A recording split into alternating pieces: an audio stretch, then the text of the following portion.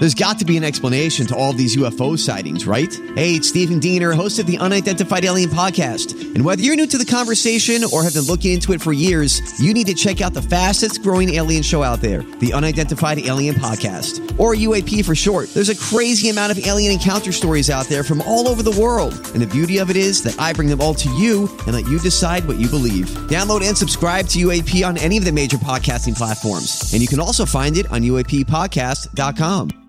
Hi, everybody. This is Adriana Trajani. I'm the host of You Are What You Read. I have the privilege of interviewing luminaries of our times about the books that shaped them from childhood until now. We get everybody from Sarah Jessica Parker to Kristen Hanna, Mitch Albom, Susie Essman, Craig Ferguson, Rainn Wilson, Amor Tolls, you name it, they come, they share. New episodes of You Are What You Read drop every Tuesday on Apple, Spotify, or any major streaming platform wherever you listen to your podcasts.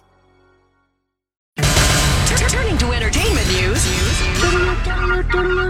This is a My Talk Dirt Alert. Everything you need to know from the world of entertainment and pop culture. Heard at the top of every hour on My Talk 107.1. And what have you learned? Fun. Universal Studios Hollywood reopened today to a sold-out crowd. The popular theme park has been closed for more than a year due to the COVID-19 pandemic, and the entire opening weekend is sold out, according to a park official. And for the moment, Universal Studios is only open to California residents, but if this is any indication of how popular things are going to be once they start to reopen, giddy up, get a ticket. Okay. Get in line.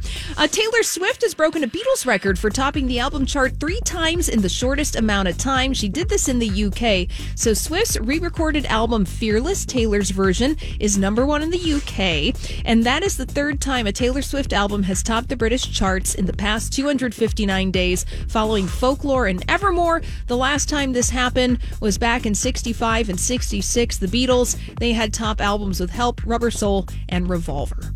So there you go, Taylor breaking records. And finally, the Daily Mail wants you to know that Barbra Streisand has been seen in public for the first time since the pandemic began. They have photographs of Babs out in Los Angeles running errands just a day before her 79th birthday.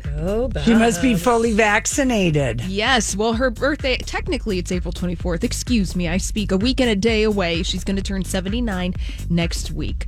Out with a all-black outfit, floppy hat, and sunglasses. No doubt her outfit is Donna Karan. All right. It does. All right, that's all the dirt this hour. For more, check out MyTalk1071.com or download the MyTalk app.